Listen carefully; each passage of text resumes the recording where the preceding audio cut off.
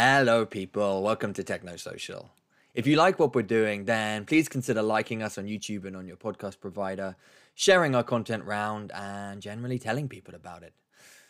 And maybe even consider giving us a donation on patreon.com/technosocial.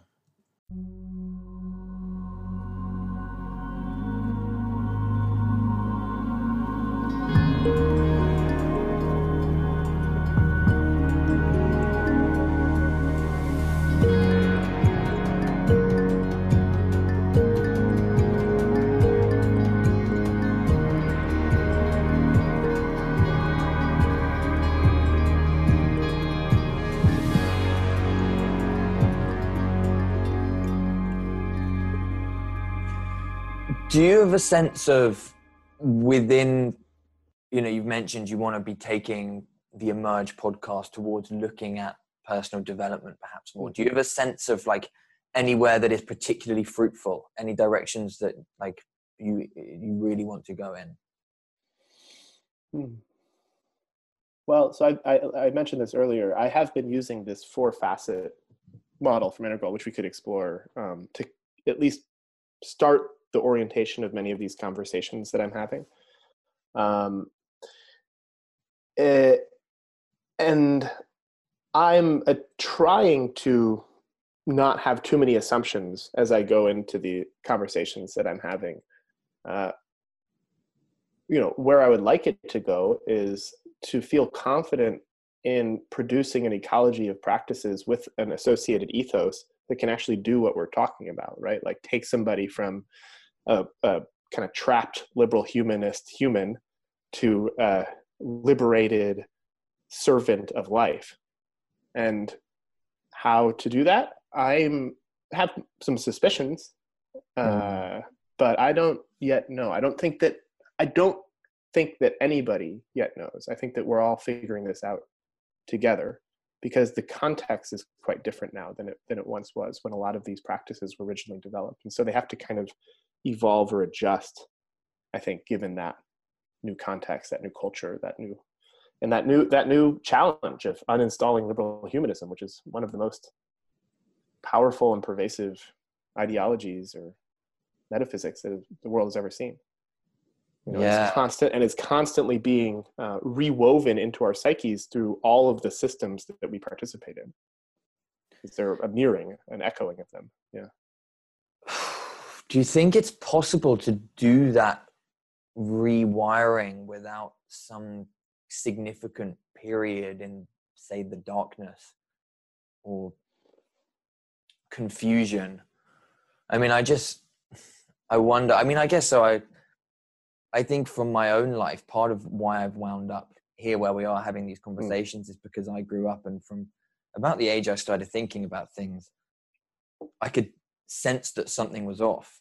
But I think that was more because my parents were deeply unhappy with one another. And I could my sense of the adult world was like, well, that looks like it really sucks. But they constantly told me you got to go to school and get a good degree so you can get a good job and then you can have a good adult life. And I was like, well, if that's the path, it looks shit.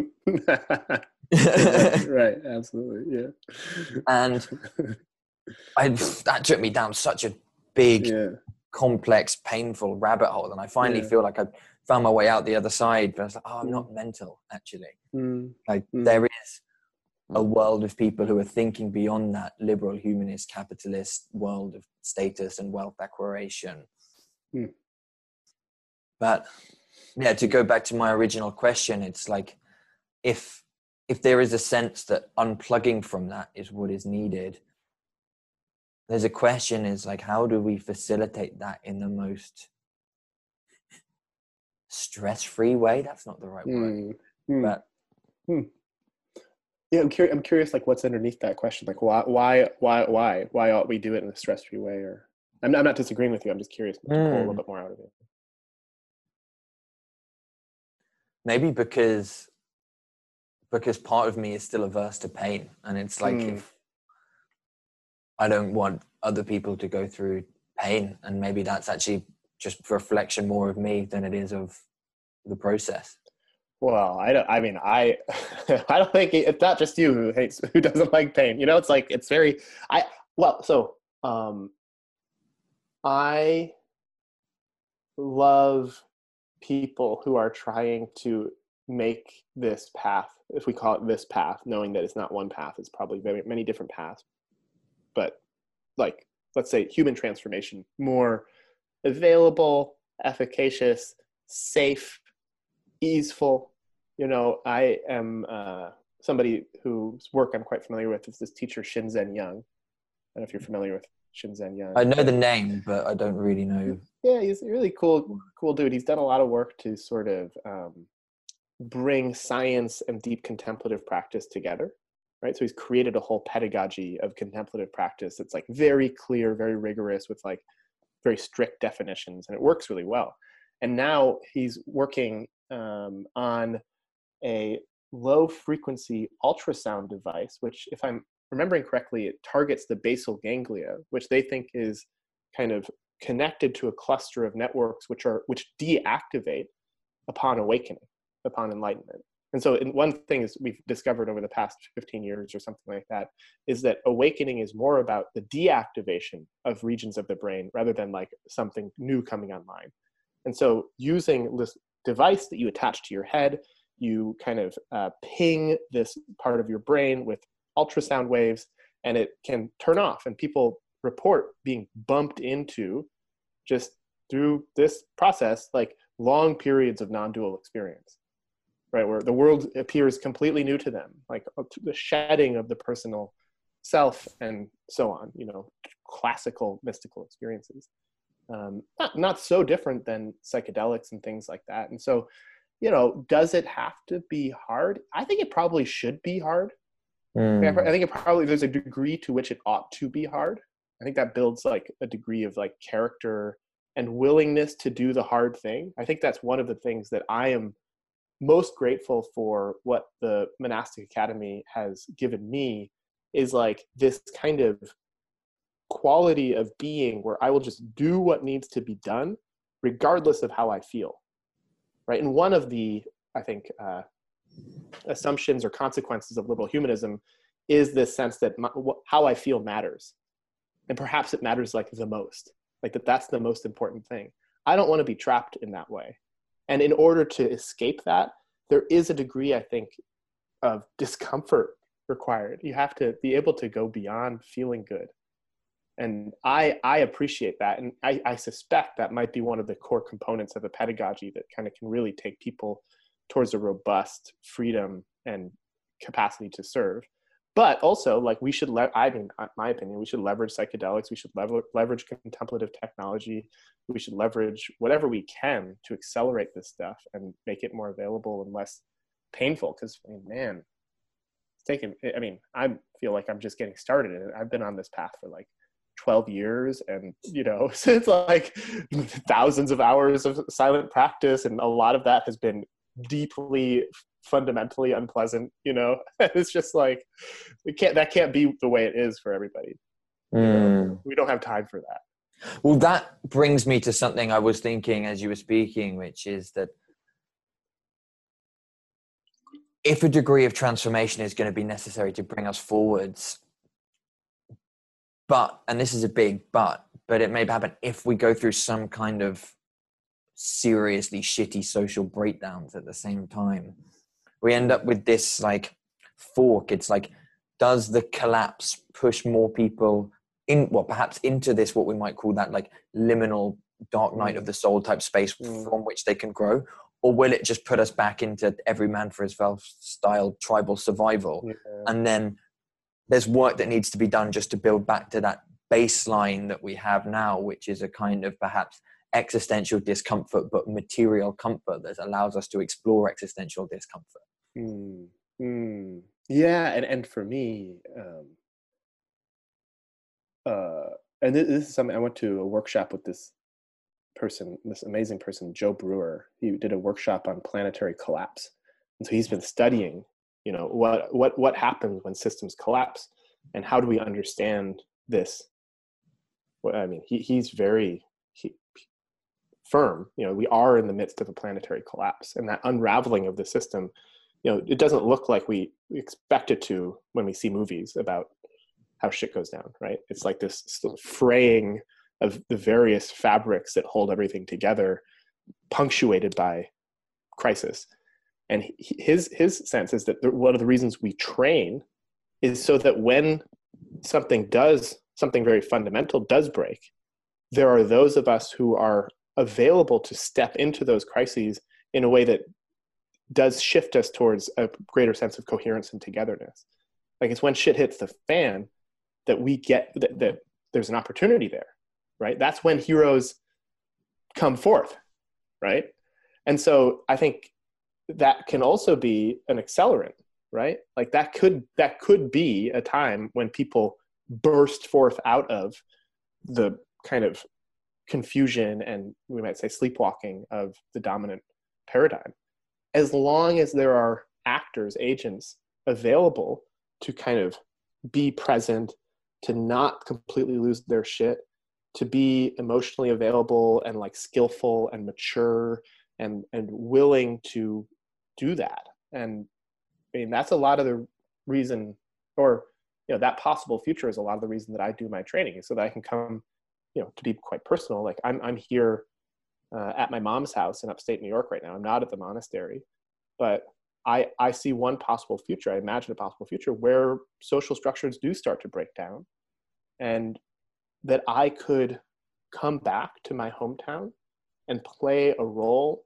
of kind of consciousness and wisdom and clarity and energy and kindness, and support people in navigating this transition in a way that makes everything work better for everybody than it could have if I wasn't here. Like, that's very, that feels really good, like that possibility.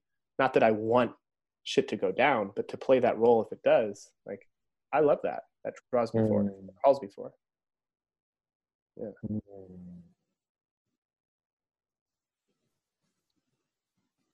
Yeah, that's... What am I thinking now? Well, I'm actually wondering about something that came up when we last spoke in London, and I'm wondering if I can tie this in a little bit. So just the idea came up actually around this idea of the spiritual class system, which I found very interesting, and we didn't get to unpack it really. I mean, I guess perhaps the shorthand that perhaps you outlined to me was that, like, you've got the elite who have access to the top tier gurus and personal development coaches, and actually have like a real deep, integrated, embodied spirituality. And then you perhaps have the spiritual middle class who read Eckhart Tolle and a couple of those other kind of bestseller spiritual geezers. And then you've got what you might call astrology, stones, crystals, down. Fuck it, I'll say down at the bottom and piss people. Yeah. But what I'm thinking is that does seem to suggest that if in a time of crisis people did stand up and all of a sudden there were more people to follow, then there actually might be a degree to which there's I'm going to say a market for it, but that just shows again being trapped within a market for what? I didn't follow. For more on the ground spiritual guidance. I think there is a degree to which I think we're still caught within, like, people will be happy having a personal spirituality as long as they do it themselves and maybe read a few books on it, but don't have that much integration with like a community. Yes, that's right. Yeah. Any thoughts? Yeah, well, I think for me, part of how I imagine the work that I'm doing at the Monastic Academy is as an attempt to, what's the equivalent? Like, kind of restructure the distribution of these very powerful and elite teachings to make them more available for all, as whoever can, bring themselves to come to a place like that, right? Because you're right, it's like very hard. There's many different reasons why we might not encounter the really good stuff. And there's really, really good stuff, you know, out there. And yeah, I think there is a deep hunger for this, and there's a tremendous amount of noise in the information ecology around the whole genre of things we might call self-development or wisdom teachings that make it extremely difficult to navigate unless you unless you get really lucky and you know somebody who has already navigated it, or you dedicate a tremendous amount of time and are also typically quite well educated, but you also need all that free time, right, to navigate it. And so it's quite broken right now.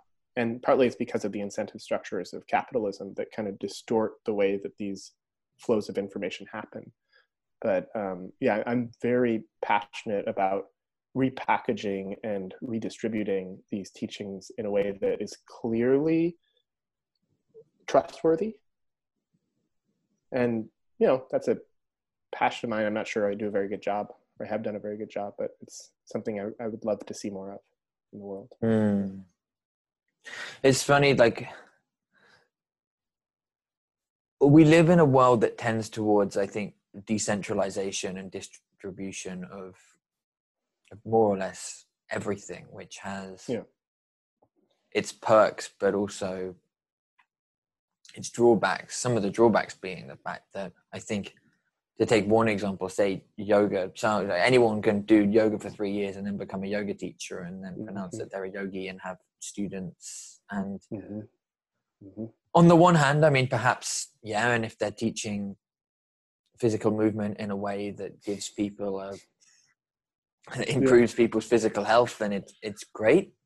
But there's a degree to which, like I could easily go to 10 sessions with someone who's done 3 years of yoga and then walk around saying, like, now I'm a yogi, and oh sure, and I understand, or not like even say I understand, but even not even have a conception of that there is a depth to the tradition.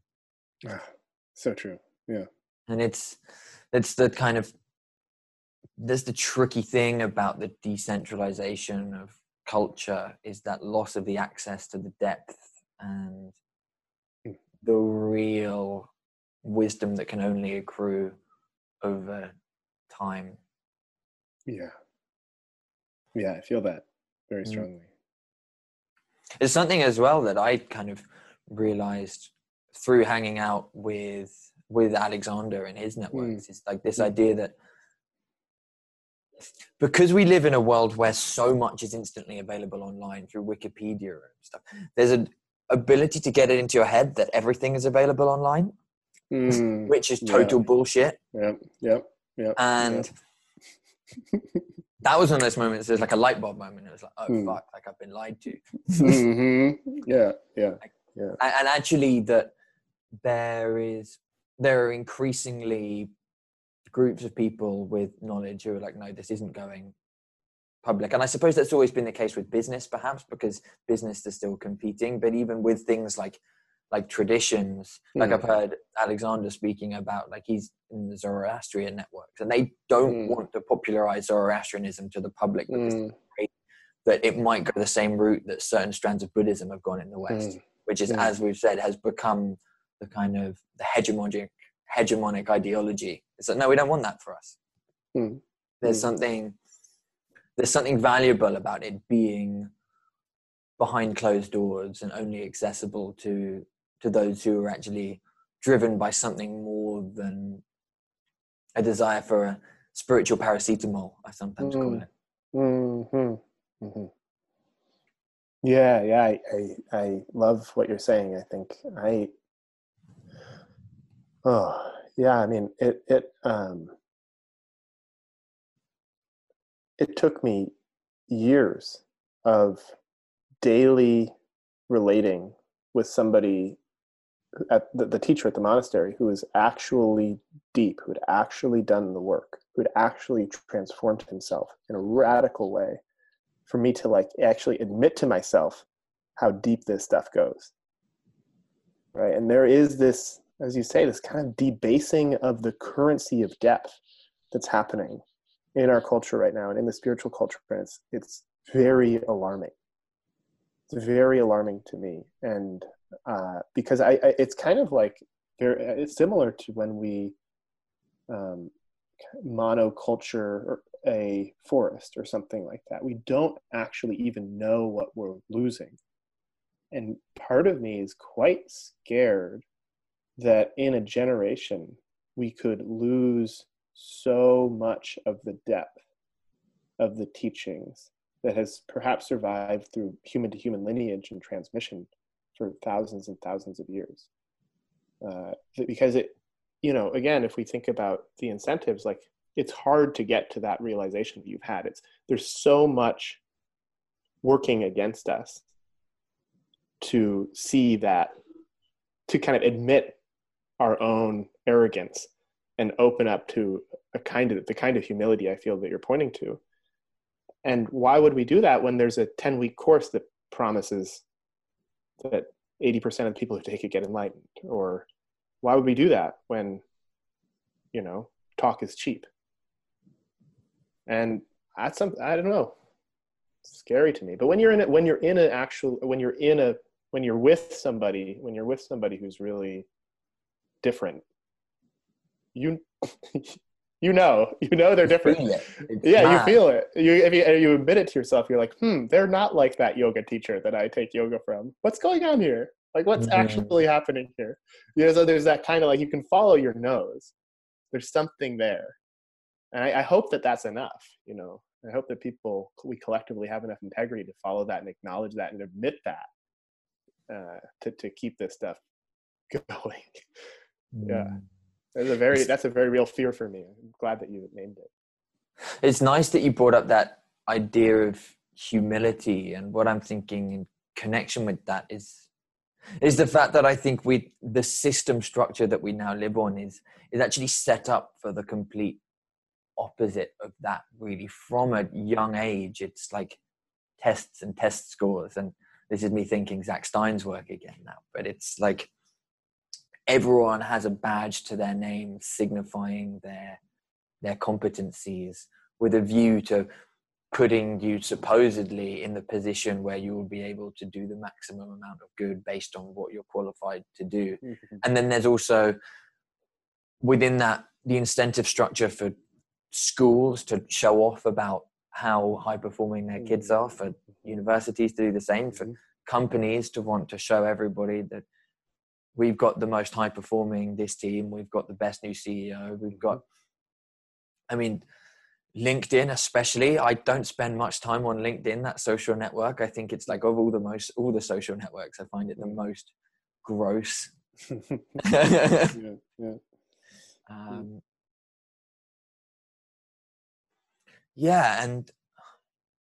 I think it's so wired into wanting to telegraph our successes.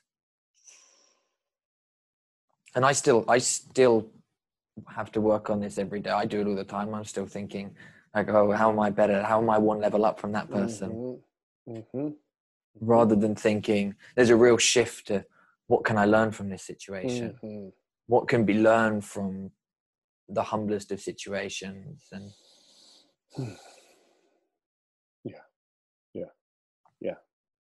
I really resonate with that.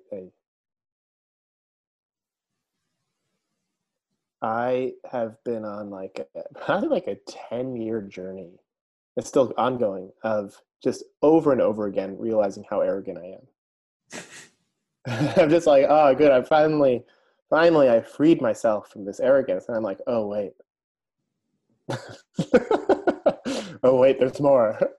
And I'm so grateful that I've been able to associate with folks who are patient enough and to put up with my arrogance and my stubbornness and let me slowly unwind it. Because as you say, like, oh my God, it's so much better to be living in a world where everybody has something to teach you than in a world in which you have something to teach everybody.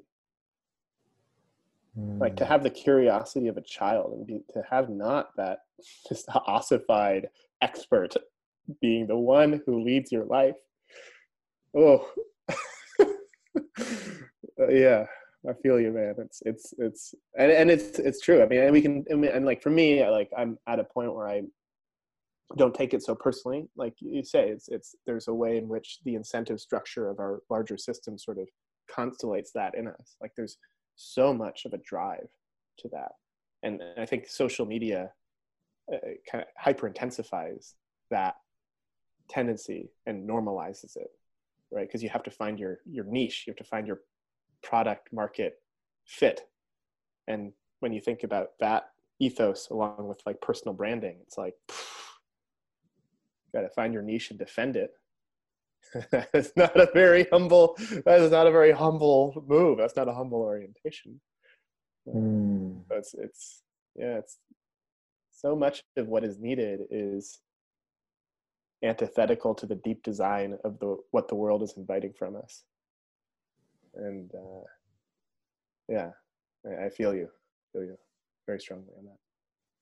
It's funny, I'm thinking of a conversation I was having with someone 2 days ago, just someone I'd met when I was out in the pub, and she was talking about how she had a job. I think she was working in consulting, but she wanted to go into the not-for-profit sector. She was saying, well, I'm staying where I am for now because I want to make sure that I can turn myself into an asset. So when I go into that sector, I can do good work there. And I was like, okay, I get your point, but it's interesting the language you've used there. And I pulled her up on it, and I think it freaked her out a bit because, I mean, she said, like, I'm not used to thinking about things from this, what would you call it? I guess like philosophical inquiry perspective. Because to me, I was thinking, well, that betrays this fact that we're trained to think of ourselves as like a commodity. Yes. I'm an asset to this organization. Like I'm something that can be tacked on with a certain degree of skills, and thus I'll be able to do something. And that's completely true, but it's just partial. Like I mean, I say to people, like, if you feel like you want to go and do something like working in the not-for-profit sector, then go and do it. And don't sit here thinking, well, I'm not going to do it yet. I'm going to wait. Because you get in there and just start learning anyway. Yeah. That is, I mean, I think that's probably something that I'm glad I learned young, was just throw yourself in and start doing. Yeah, totally. Yeah. I mean, it's hard to say, but like one of the most important trainings at the Monastic Academy is just that, right? It's like, and I think this might be actually why the discomfort is so necessary, right? Because I know for me, a lot of the reasons why I in the past wouldn't do the thing that my heart was calling me to do, the reason I wouldn't do them was because I was afraid of what life would be like if I did. Like that I would lose some of what I have come to value and depend on, whether it's like my apartment or my particular relationships or access to what I consider to be healthy food or whatever.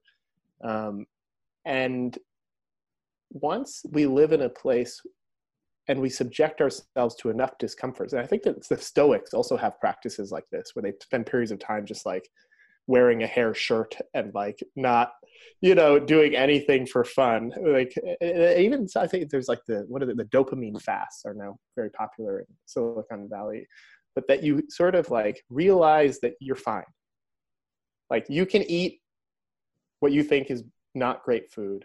You can like have a worse apartment. You can figure it out. If you're actually listening to this conversation that we're having right now, you are, in the scope of the planet, one of the most privileged people alive, right?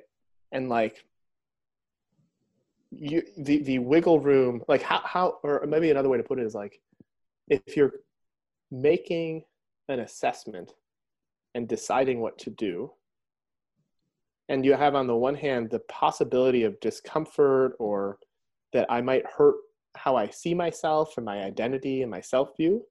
On the other hand, you have that which your heart knows it needs to do, that which you feel like most called to do when you're most honest with yourself. Like, how do you increase the weight of that? Like, make that have a much more powerful pull on you, and decrease the weight that your self-view and your desires for comfort have on you. And that seems like an endlessly good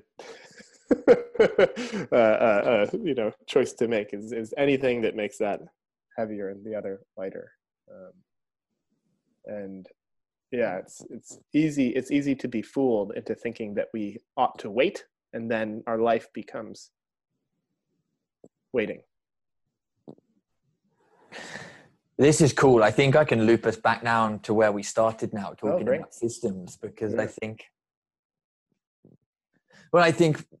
one of the insights of studying systems is systems sometimes have a tendency towards just homeostasis and staying in the same way of doing things, not because it's necessarily the best way of doing it, because it's the most energetically efficient way of doing things. And that seems to be exactly what happens when you're in that position of knowing you want to go over here, but you're here and it's comfortable here. Because going over here means, as you said, maybe it means sacrificing the apartment or the friendship groups or the relationship or the job with the cushy salary or any number of things.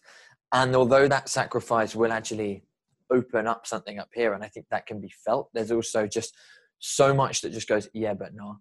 Yeah, that's right. Yeah. And it's exactly the same thing that plays out on the global scale when we see global warming. It's like, well, if we could just cut down our carbon emissions, like, wouldn't solve everything, but if we could actually all just pay lip service to the things that we think we should do, everybody just, like, I don't know, stop buying plastic because they could, or at least massively cut down on plastic, but it's convenient, and that's the thing. And that's sometimes why I get a bit wound up with, say, the protest movements around this stuff, because you can go and shout about it and then go back into just the same cycle of life. And the thing is, it's not even individuals' fault, because the systems themselves are, again, they're set up that way. The systems are hard to change. You have to go to work, which means you have to get to work, which means you have to consume energy to get to work. And the most efficient way to do that is probably to use a petrol guzzling machine. But again, I guess this is personal transformation, right? Why I think it can be so key for this system level change, because if on that micro level you can break the system and go there, then that is presumably a skill that can be learned. And the next time you want to break out there and go there, it's 2% easier. Yes. And I mean, now I'm starting to think of, this reminds me of Jordan Greenhall, right? About like, I don't know if he's spoken about it. He must have done explicitly. That's why I'm thinking about it. But like, learning to learn, or learning to get better at learning that cycle. Yes. Yeah.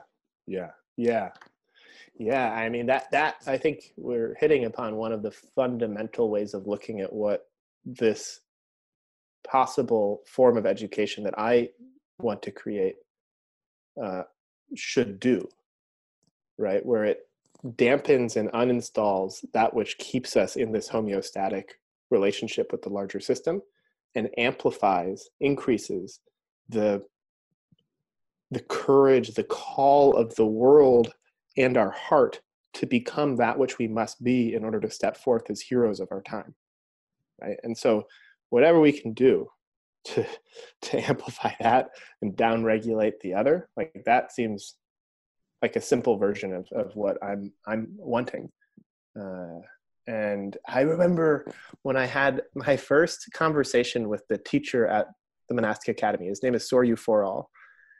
And he talked to me about what the vision for the organization was. And part of it was that we could create a mutually reinforcing feedback loop between wisdom, love, and power, right? And so the idea here would be that somehow those who are wise and loving would also get power in our world and in our system.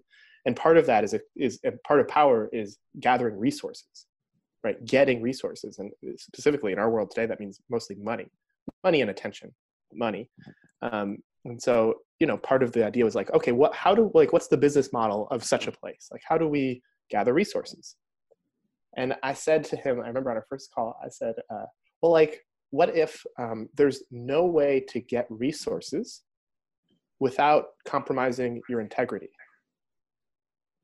And he said, if the world is not willing, if the world is not willing to give me what I need to live my vow, then I'll just sit down and die. Right? That kind of uncompromising integrity, like totally dedicated to what he knew was right, totally unwilling to just like give it an inch and then perhaps give it a mile later.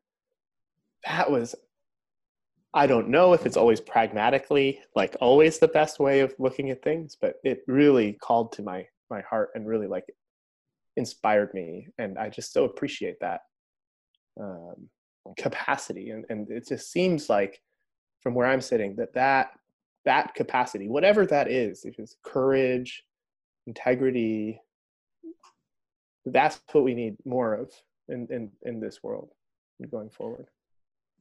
I think there's something really beautiful about the idea of holding your ground on something and actually like digging in and saying, no, this is my line.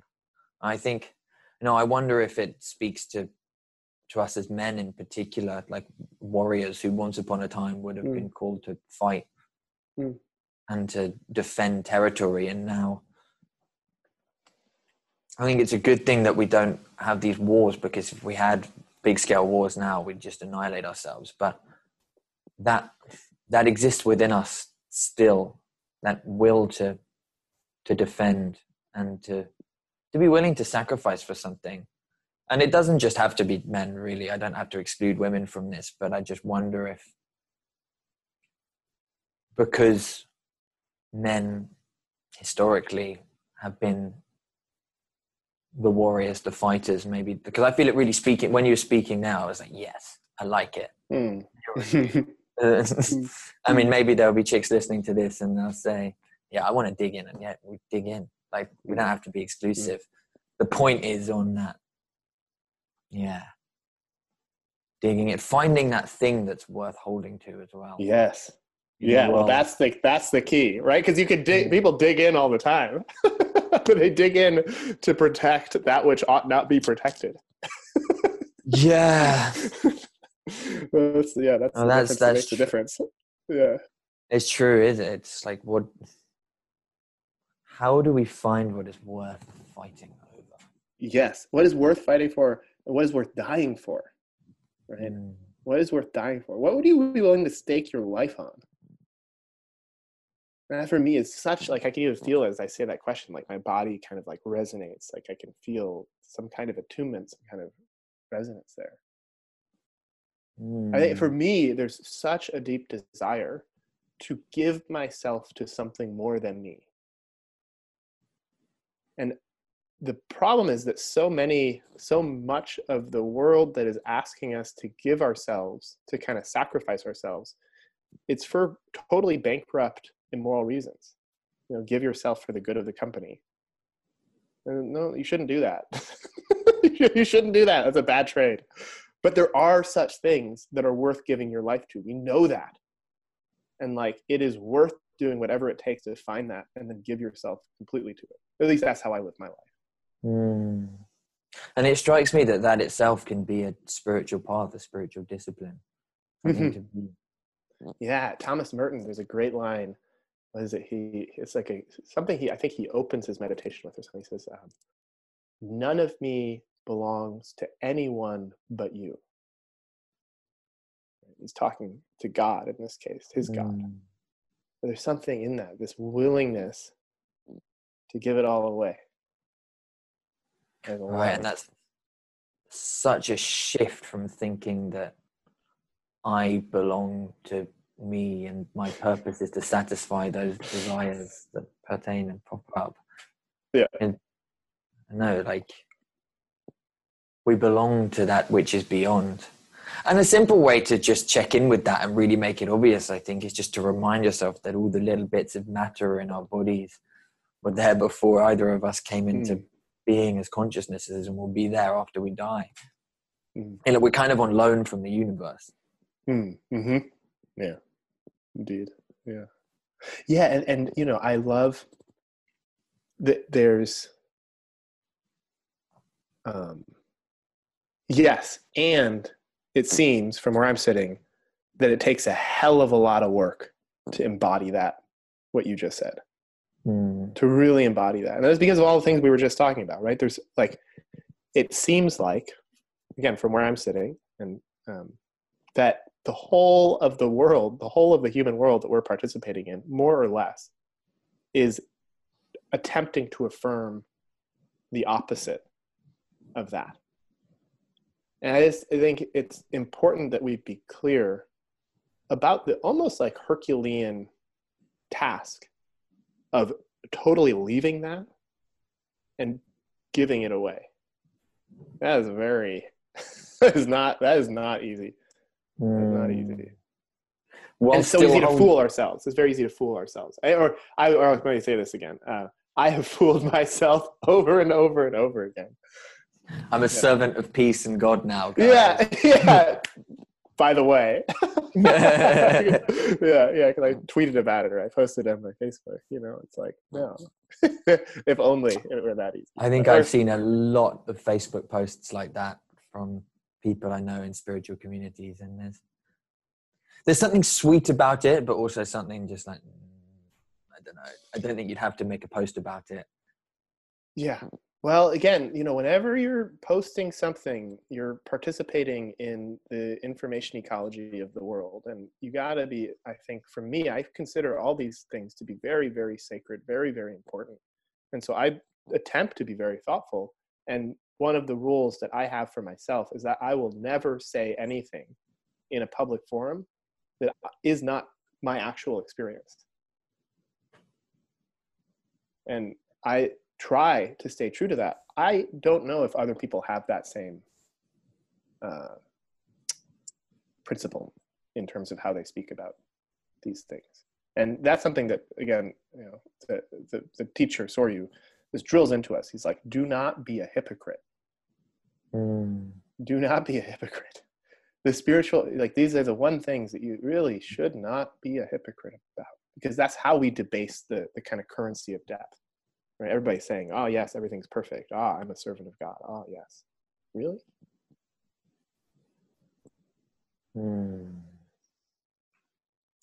The only thing I tack onto that is, what if, like, you're trying out ideas? Yeah. Because I think, like, often when I'm engaging on Twitter, for example, there's a kind of speculation, a kind of playful creativity to it. But I think, well, I guess what has to come along with that, like I try to engage as authentically as possible as I can on Twitter, but be like, if I'm saying something and someone wants to criticize it, then let's have a conversation about it, rather than being wedded to something so purely that it can't be let go of. Yeah, I want to come up with like a, I thought about this before, like some kind of like acronym or meme that essentially means you say it before you say something, and it means like, this is a provisional frame or way of seeing that I am playing with. And then you say what you say, because then, yeah, as you say, like, we don't want to foreclose on that kind of playfulness too. But I also want to like have us take a stand for like speaking that which is actually true for us, and not muddying the waters around that kind of thing. I want both. For sure. Daniel, do you want to wrap up here? Yeah. I'm starting to really need the toilet, and I think we've been going for an hour and a half, and I think we've covered some cool territory. Yeah, me too. I really appreciated this conversation. It's been fun to explore.